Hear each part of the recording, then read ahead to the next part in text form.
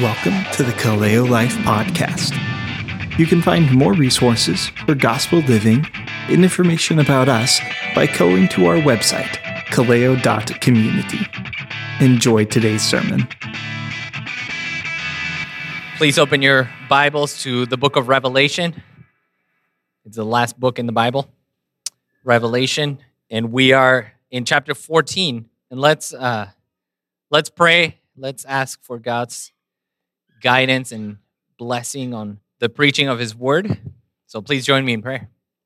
God, we thank you for your Word. We thank you that you have revealed yourself to us. First and foremost, in the person of your Son, Jesus. He is the image of the invisible God. And God, you have also left us your written will here in your word. And I pray that as we read your word, as we study, as we look into it in more detail, that you would speak to us by your Spirit, that your Holy Spirit would be at work among us, that your Holy Spirit would fill each one of us and do his job, which is to convince us, to bring your word to bear into our hearts, to convict us of our sin. And God, we pray that, I pray that you fill me with your Spirit as well to proclaim your gospel, to proclaim the words that you want me to speak, Lord, with humility, with fear, and trembling, Lord. In Jesus' name we pray. Amen.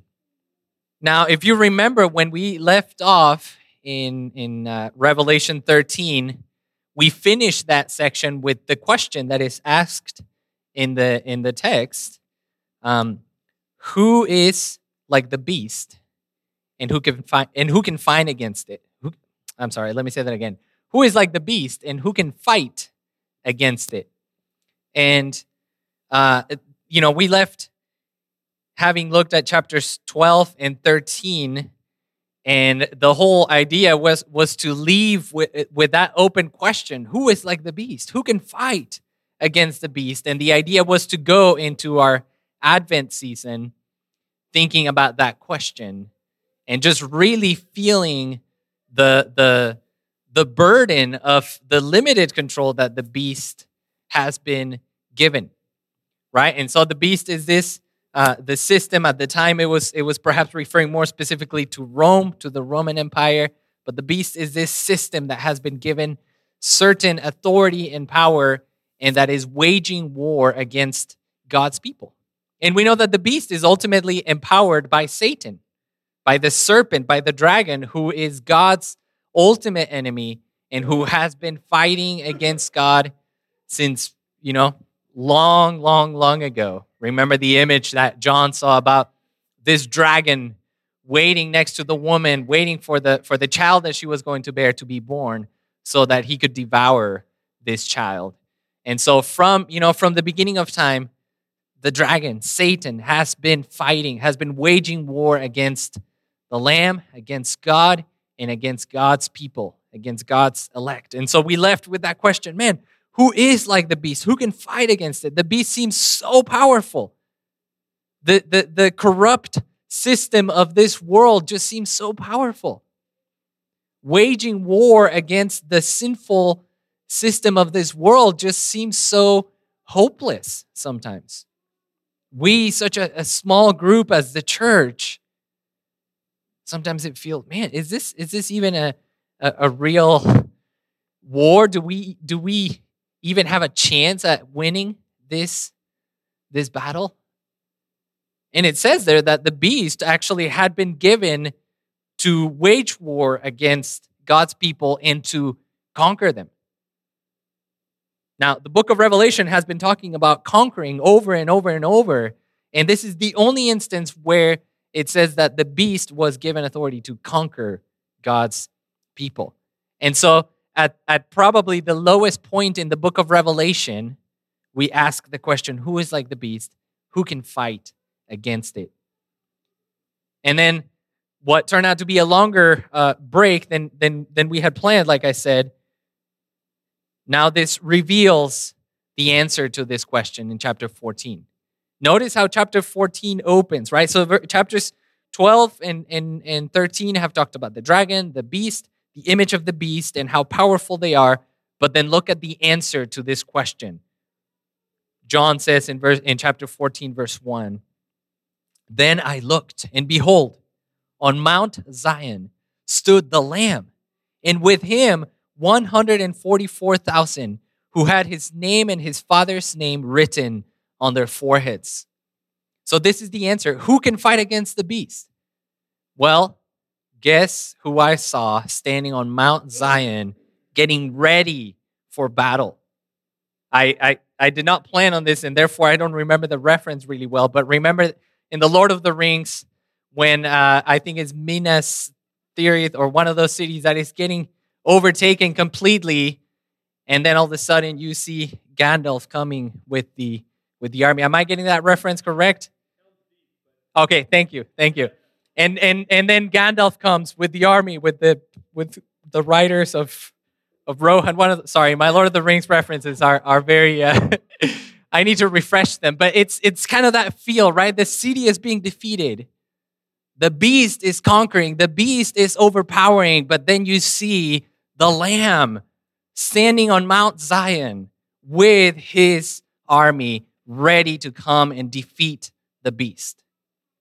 And so there is hope. There is a lot of hope because the Lamb has already defeated the dragon. And so we continue reading in verse 2. "And I heard a voice from heaven, like the roar of many waters and like the sound of loud thunder. The voice I heard was like the sound of harpists playing their harps. And they were singing a new song before the throne and before the 4 living creatures and before the elders. No one could learn that song except the 144,000 who had been redeemed from the earth. It is these who have not defiled themselves with women, for they are virgins. It is these who follow the Lamb wherever he goes. These have been redeemed from mankind as first fruits for God and the Lamb. And in their mouth no lie was found, for they are blameless. Then I saw another angel flying directly overhead with an eternal gospel to proclaim to those who dwell on earth, to every nation and tribe and language and people. And he said with a loud voice, 'Fear God and give him glory, because the hour of his judgment has come, and worship him who made heaven and earth, the sea and the springs of water.' Another angel, a second, followed, saying, 'Fallen, fallen is Babylon the Great. She who made all nations drink the wine of the passion of her sexual immorality.'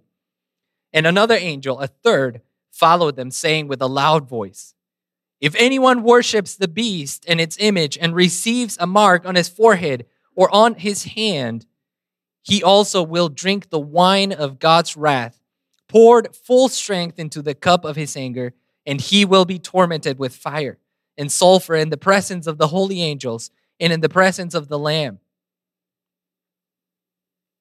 And the smoke of their torment goes up forever and ever, and they have no rest day or night. These worshipers of the beast and its image, and whoever receives the mark of its name.' Here is a call for the endurance of the saints, those who keep the commandments of God and their faith in Jesus. And I heard a voice from heaven saying, 'Write this, blessed are the dead who die in the Lord from now on. Blessed indeed, says the Spirit, that they may rest from their labors, for their deeds follow them.'" This is the word of God.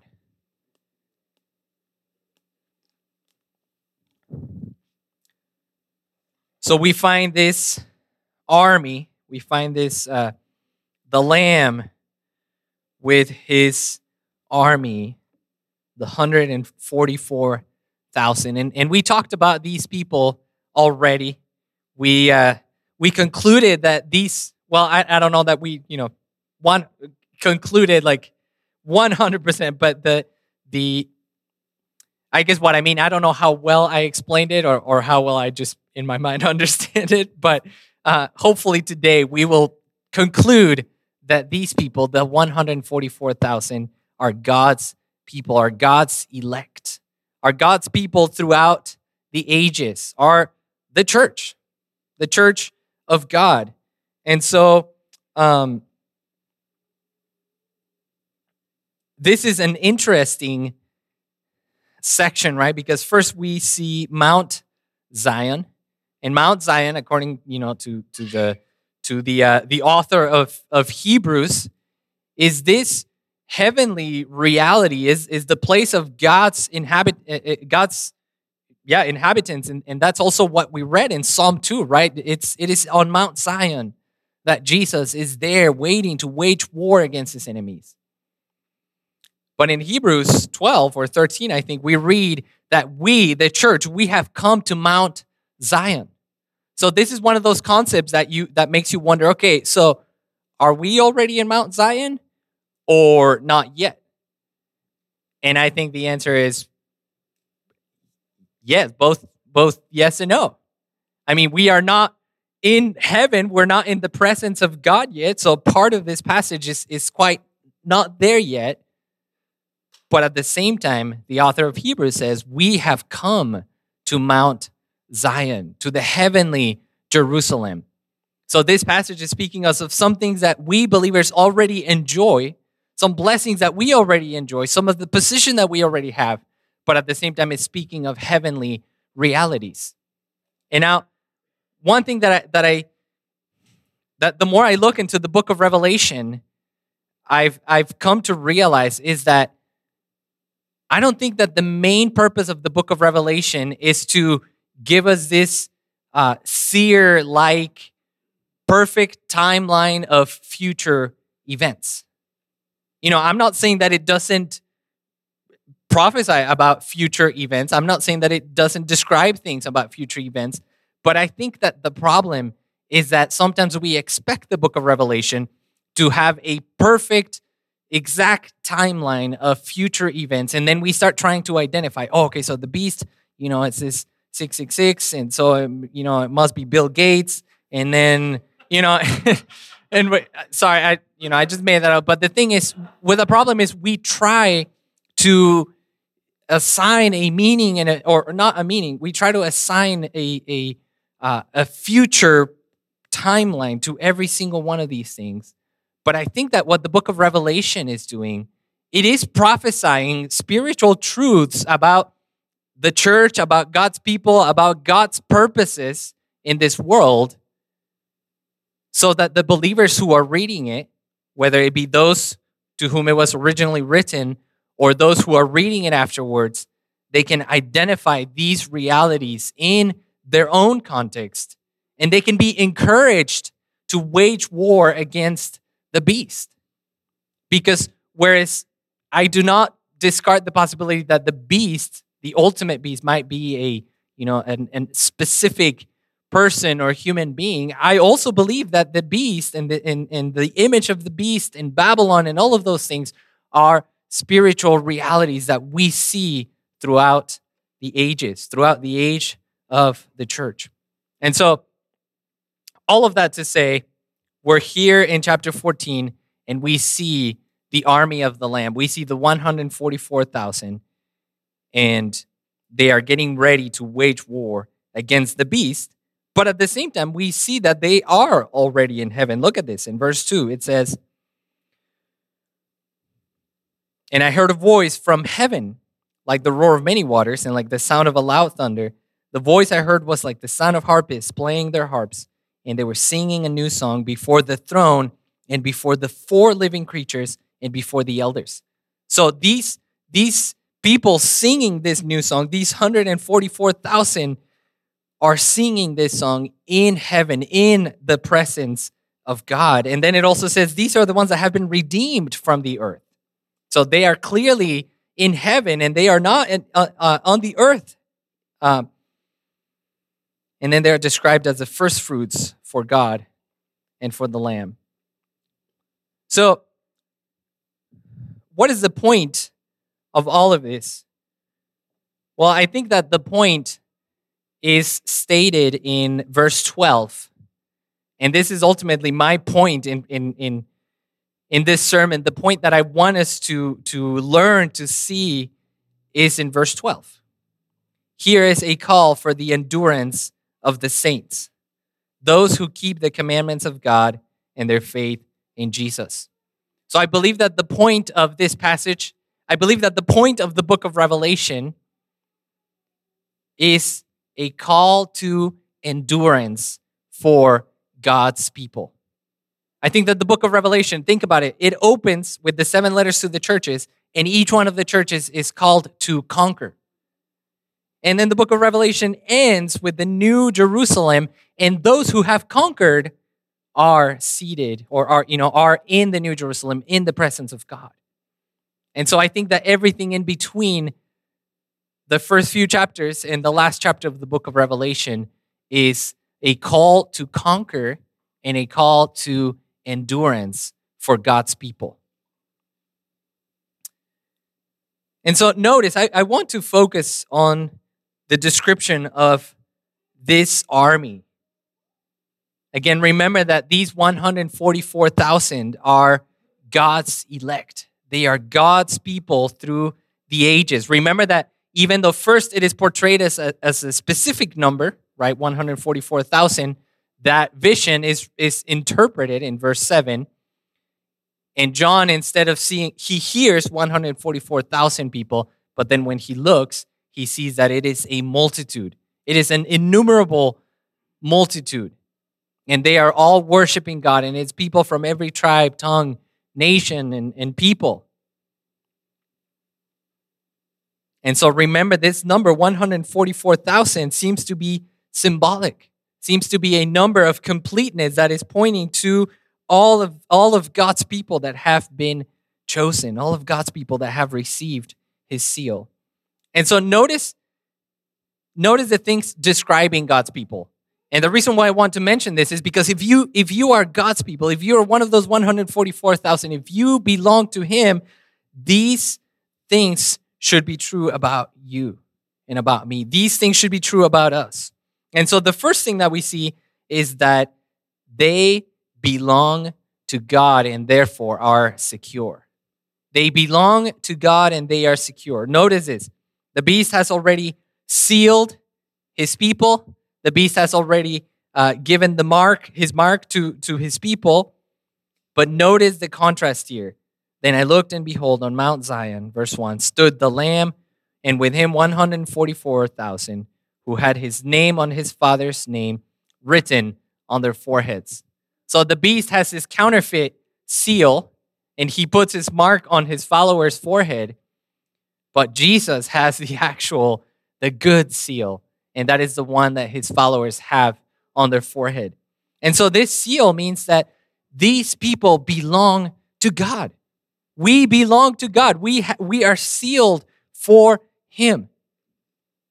And this is extremely good news, because if we are his, it means that he's never going to let go of us. It means that he's never going to lose us. He sealed 144,000. How many people do we see in heaven celebrating, other than, a multitude, but 144,000? He sealed 144,000. He saved 144,000. Not a single one that God has elected will be lost. And this should give us courage, right? Especially if you're struggling with your assurance of salvation, especially if you're struggling and saying, well, I don't know, everything that's going on in this world, I just don't know if, well, number one, maybe I don't know that God can really hold on to me. Or I don't know that I can hold on to God. But the good news here is that if you believe in him, you have received his seal. You belong to him. He will not lose you. Notice these passages in John chapter 6 and John chapter 10. Notice what Jesus says. In John 10:27, he says, "My sheep hear my voice, and I know them, and they follow me. I give them eternal life, and they will never perish, and no one will snatch them out of my hand. My Father who has given them to me is greater than all, and no one is able to snatch them out of the Father's hand. I and the Father are one." No one can snatch you out of Jesus' hand. No one can snatch you out of the Father's hand. In John 6, Jesus says, all that the Father gives me will come to me, and whoever comes to me, I will never cast out. For I have come down from heaven, not to do my own will, but the will of him who sent me. And this is the will of him who sent me, that I should lose nothing of all that he has given me, but raise it up on the last day. For this is the will of my Father, that everyone who looks on the Son and believes in him should have eternal life, and I will raise him up on the last day. So if you have received the seal of God, you belong to him. You don't have to fear separation from God. You don't have to fear being lost in the last day. You don't have to fear death. Because Jesus will not lose a single one that the Father has given him. He sealed 144. He saved 144,000. Now, another thing about these 144,000 is that they are redeemed from the earth. Right? We see in verse 3, at the end of verse 3, no one could learn that song except the 144 who had been redeemed from the earth. And then later we read, these have been redeemed from mankind as first fruits for God and the Lamb. So these 144,000 are the first fruits of this harvest. And so notice how John is now transitioning images. He's been using the image of war, but now he is going to transition and he's going to start talking about the harvest. He's going to start using the image of the harvest. And so these 144,000, they are an army, but they are also the first fruits of God's harvest. And so this is alluding to the second coming of Christ. This is alluding to the parousia, to Jesus' return, to the Lord's day. When he returns, he will harvest the earth. And those who are his elect, those who are with the 144,000, remember this is a symbolic number. It doesn't mean that only 144,000 people will be saved. But these, or this army of people, they are the first fruits. They are the ones who will be redeemed from the earth so that then God's wrath and judgment can go on and destroy those who continue in their unrepentance. And so for them, for the 144, they are the first fruits. They are an offering to God. And the language of Revelation has been implying over and over and over that many of these, if not all of them, have experienced death because of their faith in Christ. They have experienced death because of their witness to the truth of God. So the first fruits enjoy God's protection from his wrath, but those who are not the first fruits, they are also harvested, but the image turns from first fruits into a winepress, and they are crushed under God's wrath. So these people are redeemed from the earth. They belong to God. Now, another thing about these 144,000 is that they worship God. They are singing this song. This is a new song that no one has learned except for them, and they are singing to God. And I don't want to stay here for a long time because we've talked about this multiple times. The book of Revelation is loaded with passages about people worshiping God, about angels worshiping God, about the four creatures worshiping God, the 24 elders worshiping God. I think the point should be clear by now that God is worthy of all of our worship and that those who have been saved worship God. And the point here is, if you struggle to worship God, if you don't feel like worshiping God, if you don't feel like singing to God, then I think that there's a serious heart issue that you need to check. Because those who have experienced God's salvation, they sing to him. They cannot help but sing to him because of his great salvation. So again, I said I didn't want to spend a lot of time here. So moving on.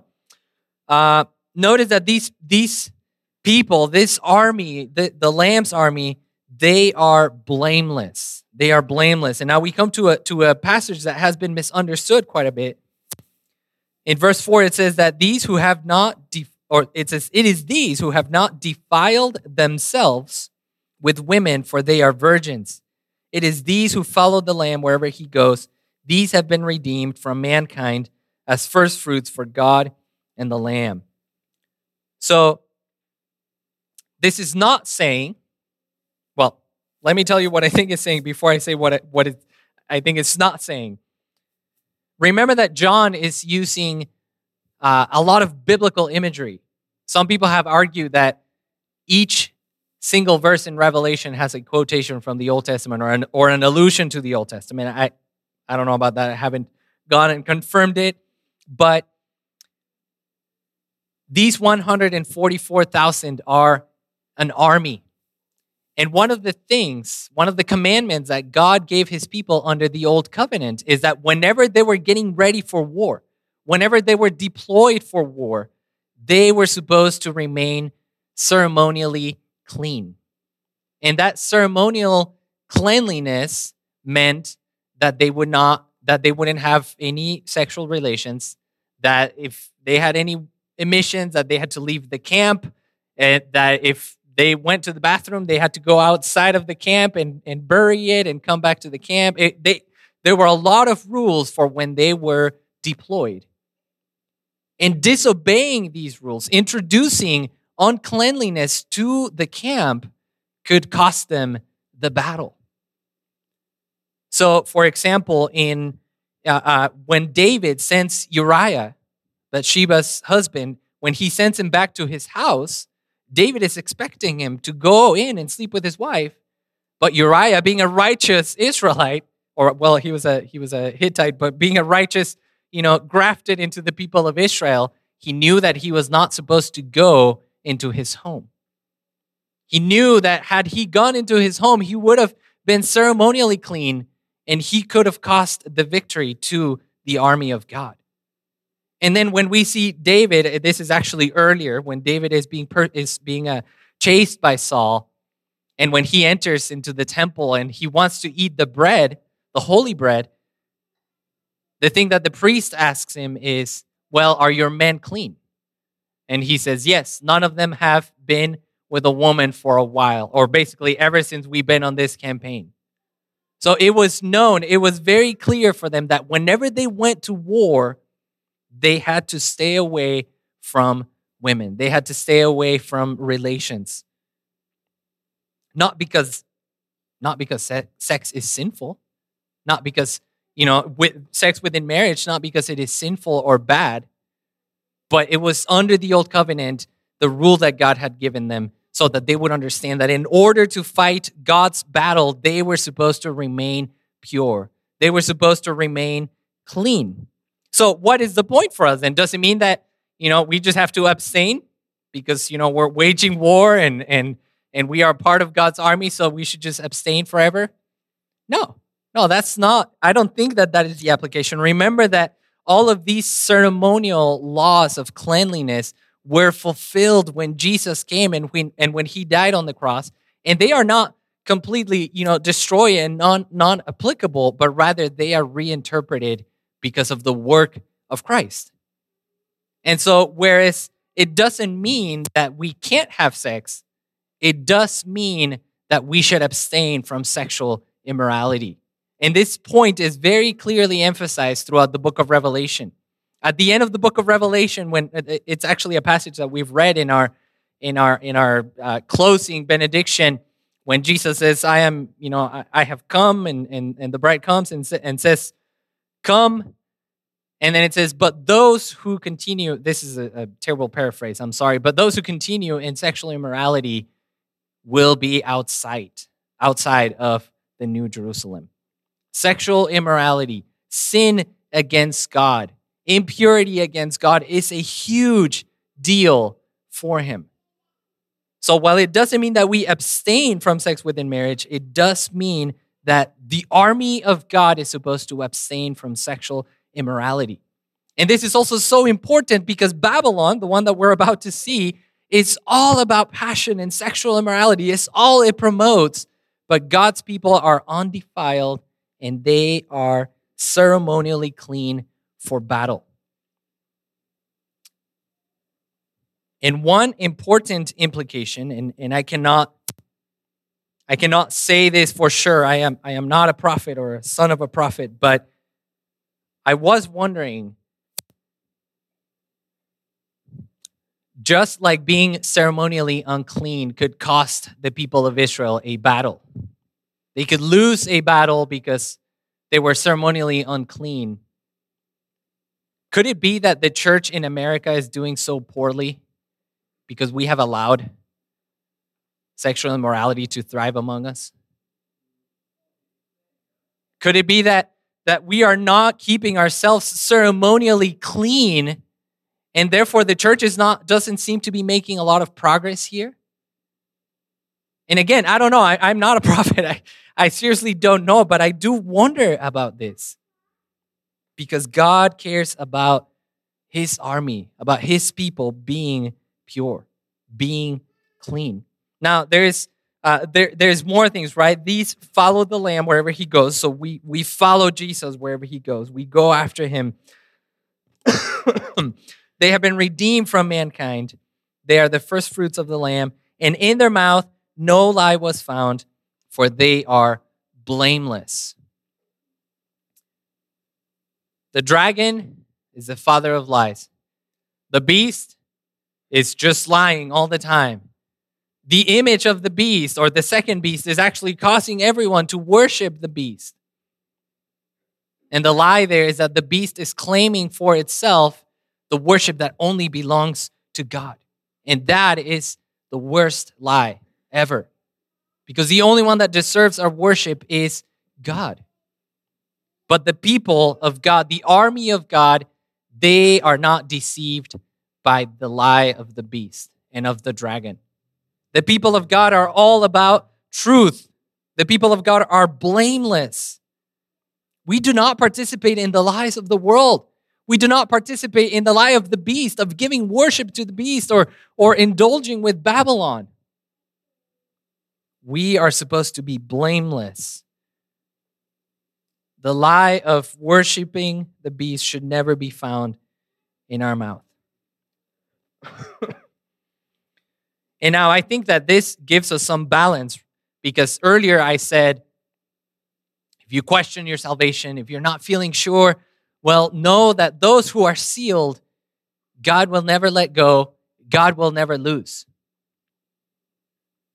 But when you read verses 4 and 5, I think that should be a good way of checking yourself and saying, well, am I really sealed? You know, if I'm sealed, I know that I'm secure because he will never let me go.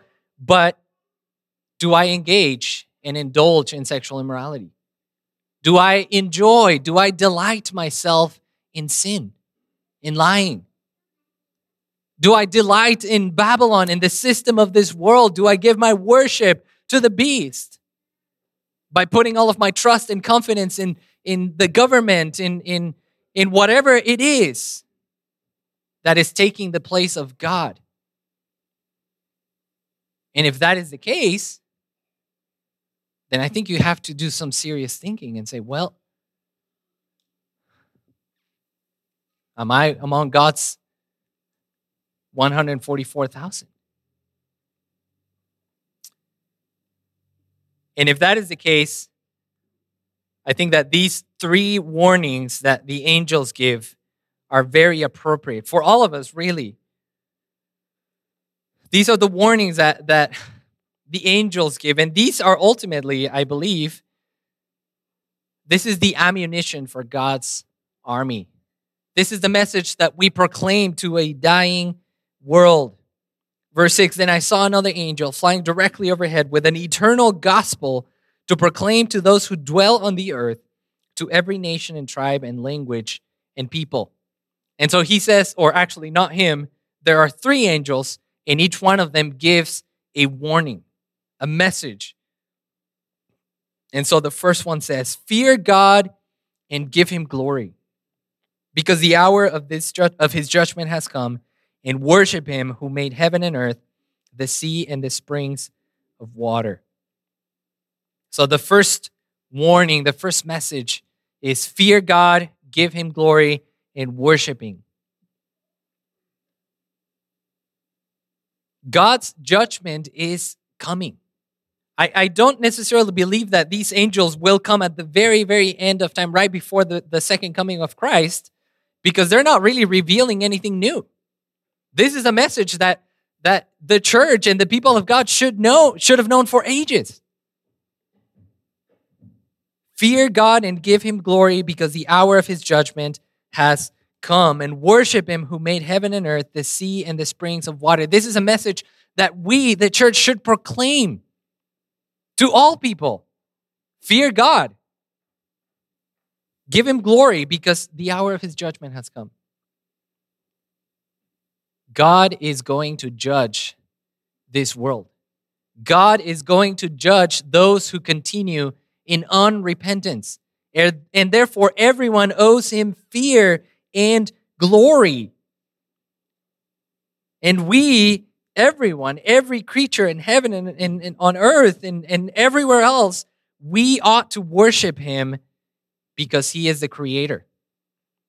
So some people may ask, but why do we have to worship God? Like, what's the deal? Well, because he created you. And he created everything else. We don't need any other reason to worship him. We have many other reasons to worship him, but we don't need any other reason to worship him other than the fact that he is the creator and we are not. No one gets to say, he created me, but I'm just going to do my own thing and I'm going to go worship a different God or a different thing, or I'm going to worship myself. No, that would be foolish. Because only God is the creator and he is the only one that deserves our worship. And because he is coming in judgment against those who do not worship him, people should fear God and should give him glory. The second warning is fallen. Fallen is Babylon the Great. She who made all nations drink the wine of the passion of her sexual immorality. So John is just barely introducing us to Babylon. There's going to be a whole lot more about Babylon in chapter 18. But here we see that Babylon, this system of passion and sexual immorality, this system of luxury and covetousness and just enjoying life at its max and taking everything at the expense of others. This system is bankrupt. This system is fallen. Right? I don't think that the angel is saying that Babylon has already fallen. I think Babylon is still going on.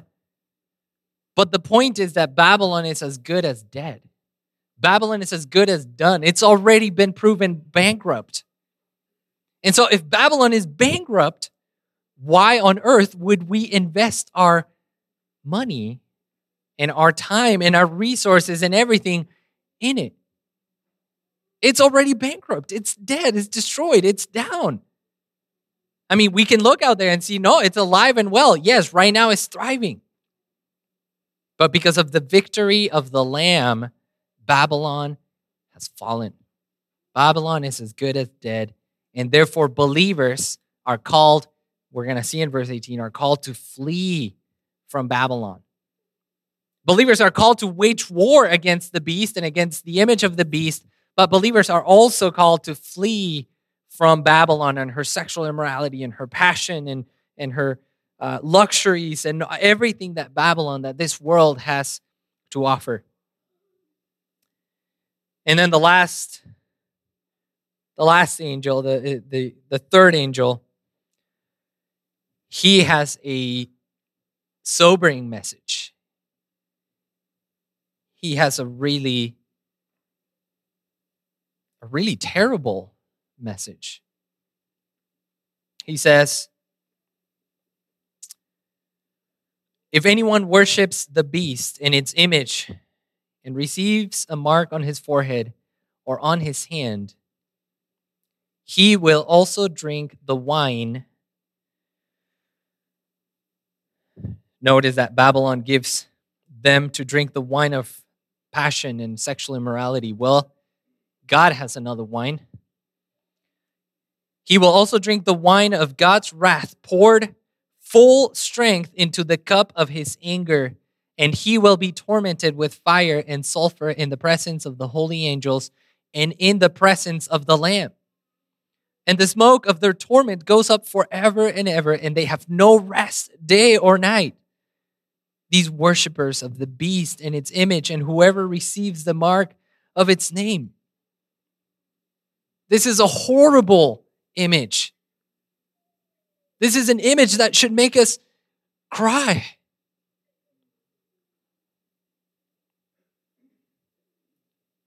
But now, some of us might be tempted to say, but why, God? You're a merciful God. You're a loving God. Why?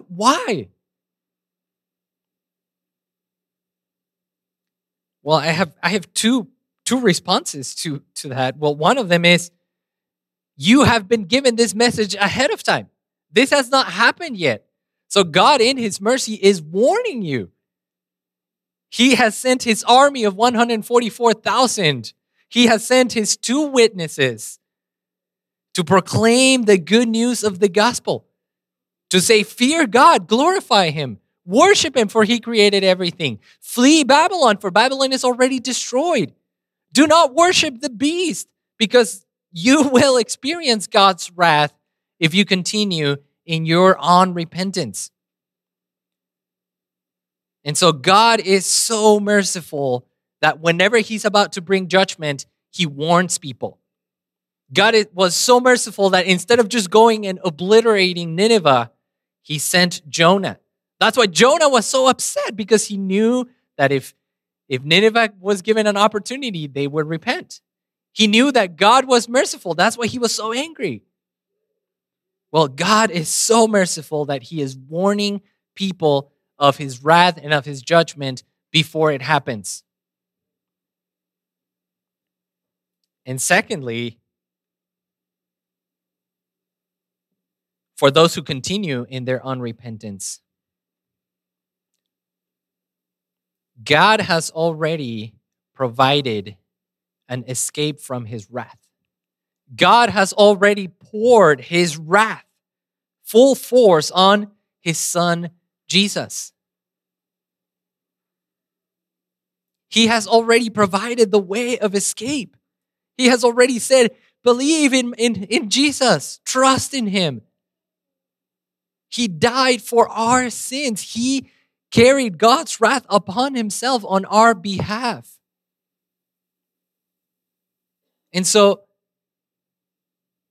don't you think that someone that continues to reject Jesus, who has already experienced God's wrath, deserves this kind of punishment? I mean, let's be clear. All of us deserved this punishment because we didn't give him glory, because we didn't worship him as our creator.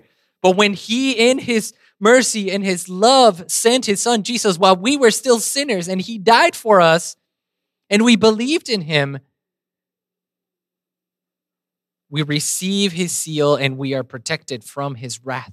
Not because of how good we are, not because of how amazing we are or how smart we are, but because of the Lord Jesus Christ, because of his death on the cross.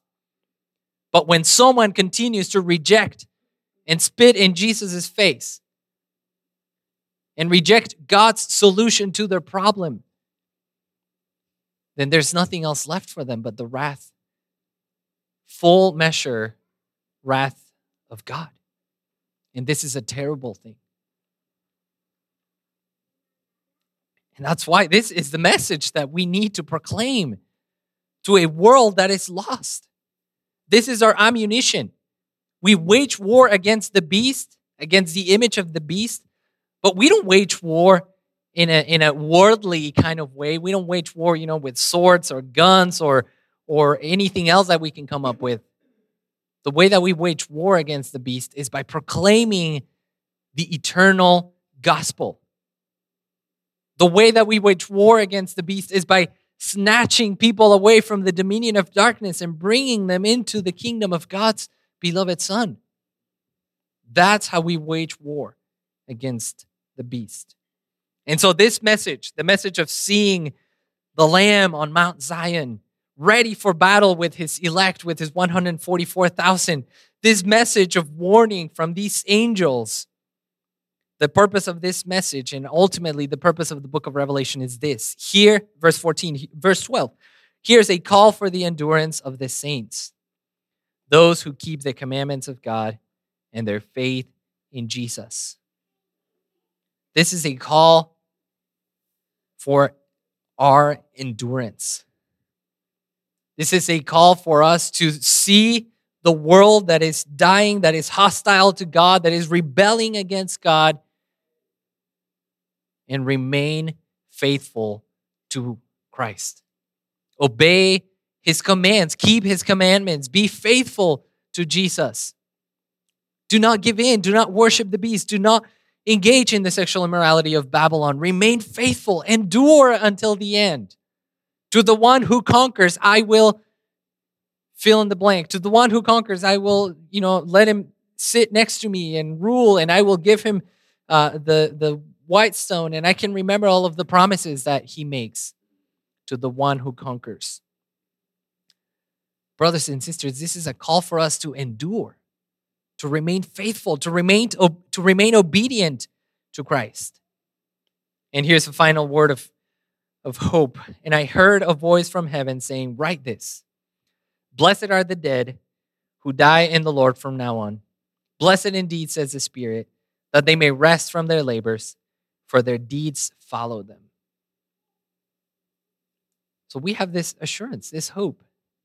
If we have remained faithful, if we have labored for the Lord, if we have received his seal, we don't have anything to fear.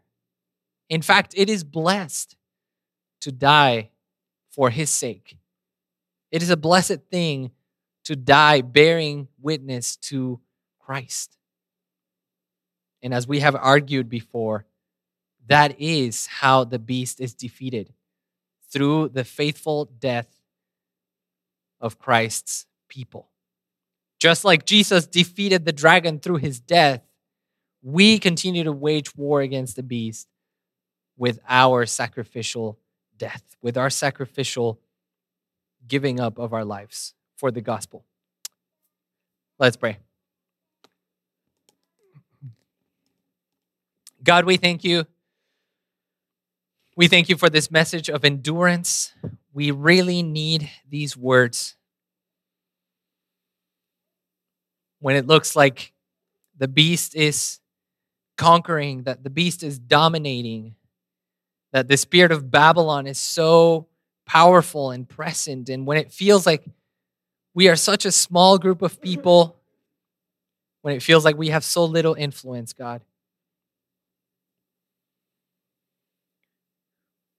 we look on Mount Zion with hope because we see ourselves there lined up for battle with our general, the Lord Jesus, the Lamb. And we are encouraged to remain firm in this battle, to remain firm in this war, to remain pure, to remain ceremonially clean, to flee Babylon, to flee sin and the lies of the beast, Lord. Help us to use this ammunition that we have been given, Lord. Help us to proclaim this eternal gospel, to call people to repentance. It seems like such a strong message, but it is an eternal gospel. It is a faithful message. And if we truly love people, we will warn them about the judgment to come. Thank you for your Son, Jesus, who has taken your wrath full force upon him on our behalf. And we thank you that there is now no condemnation for those who are in Christ Jesus. In his name we pray. Amen.